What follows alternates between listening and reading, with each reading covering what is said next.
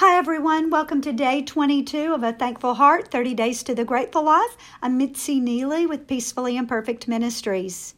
Today's message, make the connection. In Lamentations 3:23, God's Word says, they are new every morning. Great is your faithfulness. Often we forget to give God the credit for all that we have and all that we are. As Christians, we need to acknowledge that God is good all the time. He gives us all things, and He creates all things. God created each one of us to know Him, love Him, and to have fellowship with Him. He longs for me to bring my prayers and petitions to Him, and I feel blessed and thankful that He loves me despite my imperfections. Some of my favorite moments of the day are spent in prayer. Some of those prayers take place in my car on the way to and from work.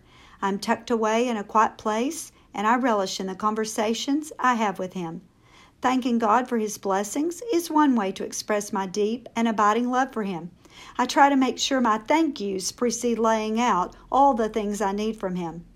The Bible tells me that trusting in God's faithfulness each day will make me more confident in His promises and truths.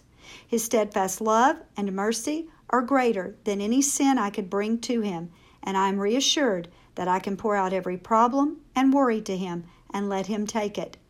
What can you do to more deeply connect God to your life? What changes do you need to make? Giving God thanks each day connects my life to His presence.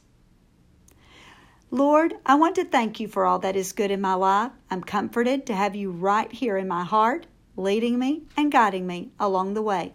I'm forever blessed to have my quiet time with You, and thank You for the connectedness we share, just as a father to a daughter. I'm thankful for Your veil of protection and pray that I always remember to tell You how grateful I am for the many blessings that You have given me. In Your precious name I pray. Amen.